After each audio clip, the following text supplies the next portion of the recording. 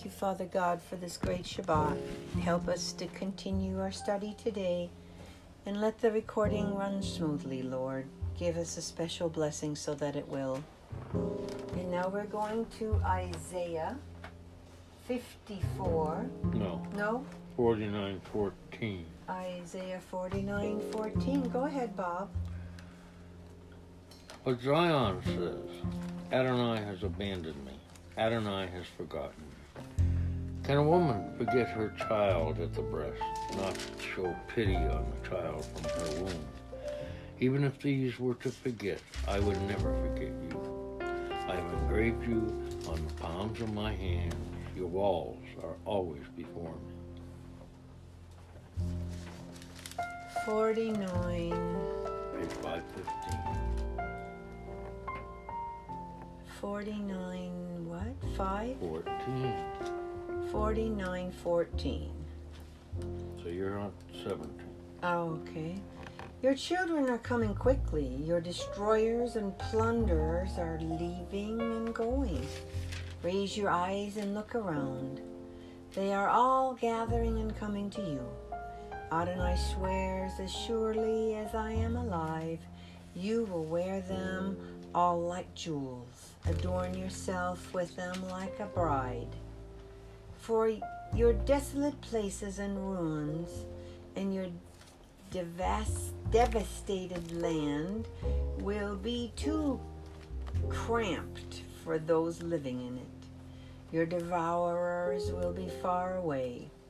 The day will come when the children born when you were mourning will say to you, this place is too cramped for me.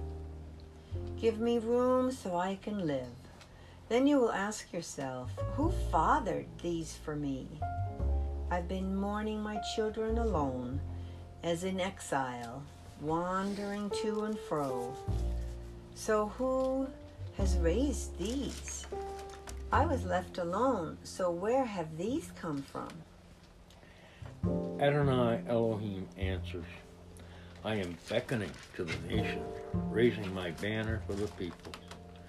They will bring your sons in their arms and carry your daughters on their shoulders. Kings will be your foster fathers, their princesses your nurses. They will bow to you, face toward the earth, and lick the dust on your feet. Then you will know that I am Adonai. Those who wait for me will not be sorry.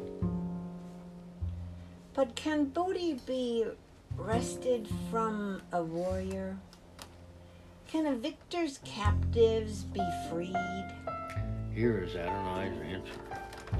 Even a warrior's captives will be snatched away, and the booty of the fearful will be freed. I will fight those who fight you, and I will save your children. I will feed those oppressing you with their own flesh. They will be drunk on their own blood as with wine.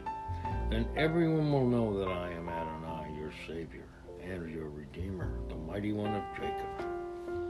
Adonai says, where is your mother's divorce document which I gave her when I divorced her? Or to which of my creditors did I sell you? You were sold because of your sins. Because of your crimes was your mother divorced. Why was no one here when I came? Why, when I called, did nobody answer? Is my arm too short to redeem? Have I too little power to save? With my rebuke, I dry up the sea. I turn rivers into desert. Their fish rot for lack of water, and they die of thirst. I dress the heavens in black to mourn, and make their covering sackcloth. Adonai Elohim has given me the ability to speak as a man well taught, so that I, with my words, know how to sustain the weary. Each morning, he awakens my ears to hear like those who are taught. Adonai Elohim has opened my ear, and I neither rebel nor turn away. I offered my back to those who struck me, my cheeks to those who plucked out my beard. I did not hide my face from insult and spitting. For Adonai Elohim will help. This is why no insult can wound me. This is why I have set my face like flint, knowing I will not be put to shame. My vindicator is close by. Let whoever dares to accuse me appear with me in court. Let whoever has a case against me to step forward. Look, if Adonai Elohim helps me, who will dare to condemn me? Here, they are all falling apart like old moth-eaten clover. Who among you fears Adonai? Who obeys what his servant says? Even when he walks in the dark without any light, he will trust in Adonai's reputation and rely on his God. But all of you who are lighting fires and arming yourselves with firebrands, go walk in the flame of your own fire, among the firebrands you lit. From my hands this fate awaits you. You will lie down in torment. Listen to me, you pursuers of justice, you who seek Adonai. Consider the rock from which you were cut, the quarry from which you were dug. Consider Abraham, your father, and Sarah, who gave birth to you. In that I called him when he was only one person, then blessed him and made him many. For Adonai will comfort Zion, will comfort all her ruined places, will make her desert like Eden, her Arava like the garden of Adonai. Joy and gladness will be there, thanksgiving and the sound of music. And then we have Hebrews 12, 1 through 29. So then, since we are surrounded by such a great cloud of witnesses, let us too put aside every impediment, that is, the sin which easily hampers our forward movement, and kept running with endurance in the contest set before us, looking away to the initiator and completer of that trusting, Yeshua, who, in exchange for obtaining the joy set before him, endured execution on the stake as a criminal, scorning the shame, and is set down at the right hand of the throne of God. Yes, think about him who endured such hostility against himself from sinners, so that you won't grow tired or become despondent. You have not yet resisted to the point of shedding blood in a contest against sin.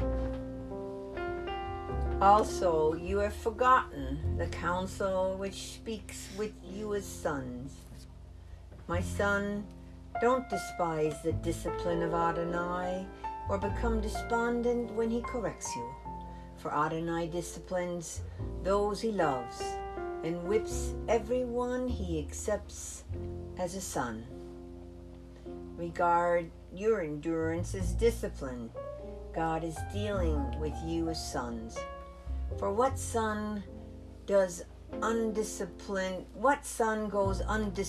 by his father? All legitimate sons undergo discipline. So if you don't, you are a mamzer, which means a bastard, and not a son. Furthermore, we had physical fathers who disciplined us, and we respected them.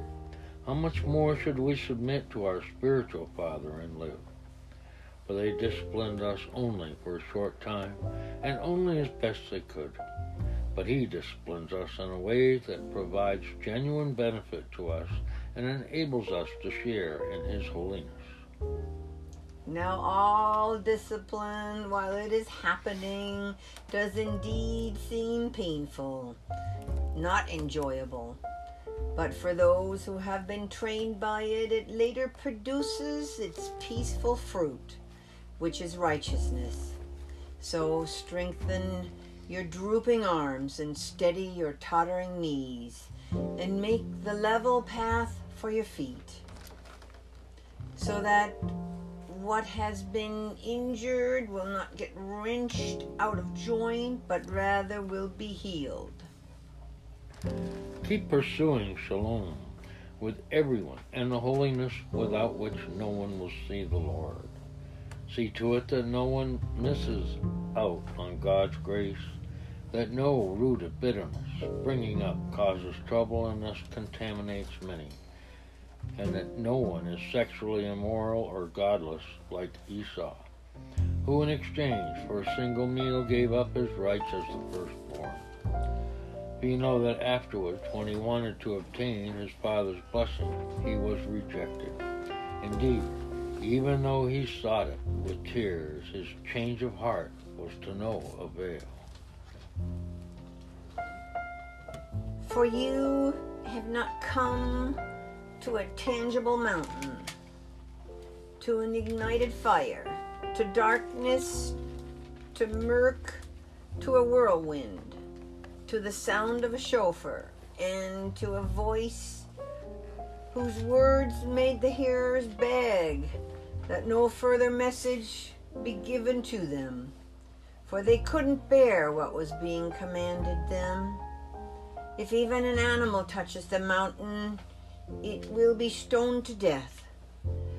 And so terrifying was the sight that Moses said, I am quaking with dread.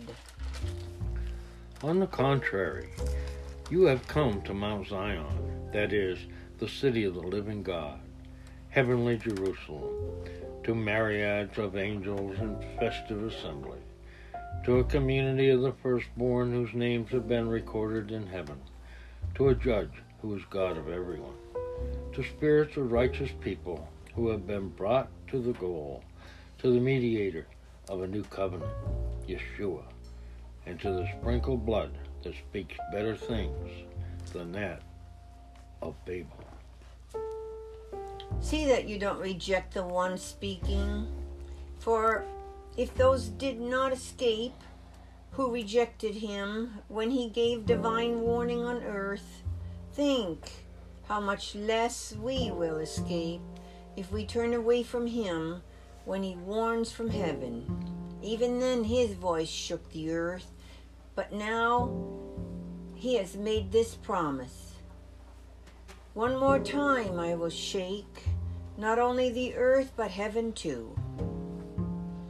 And this phrase, one more time, makes clear that the things shaken are removed, since they are created things, so that the things not shaken may remain.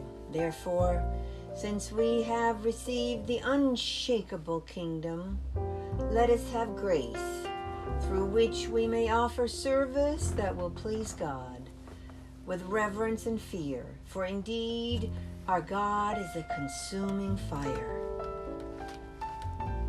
Thank you, Father God, for this wonderful Shabbat.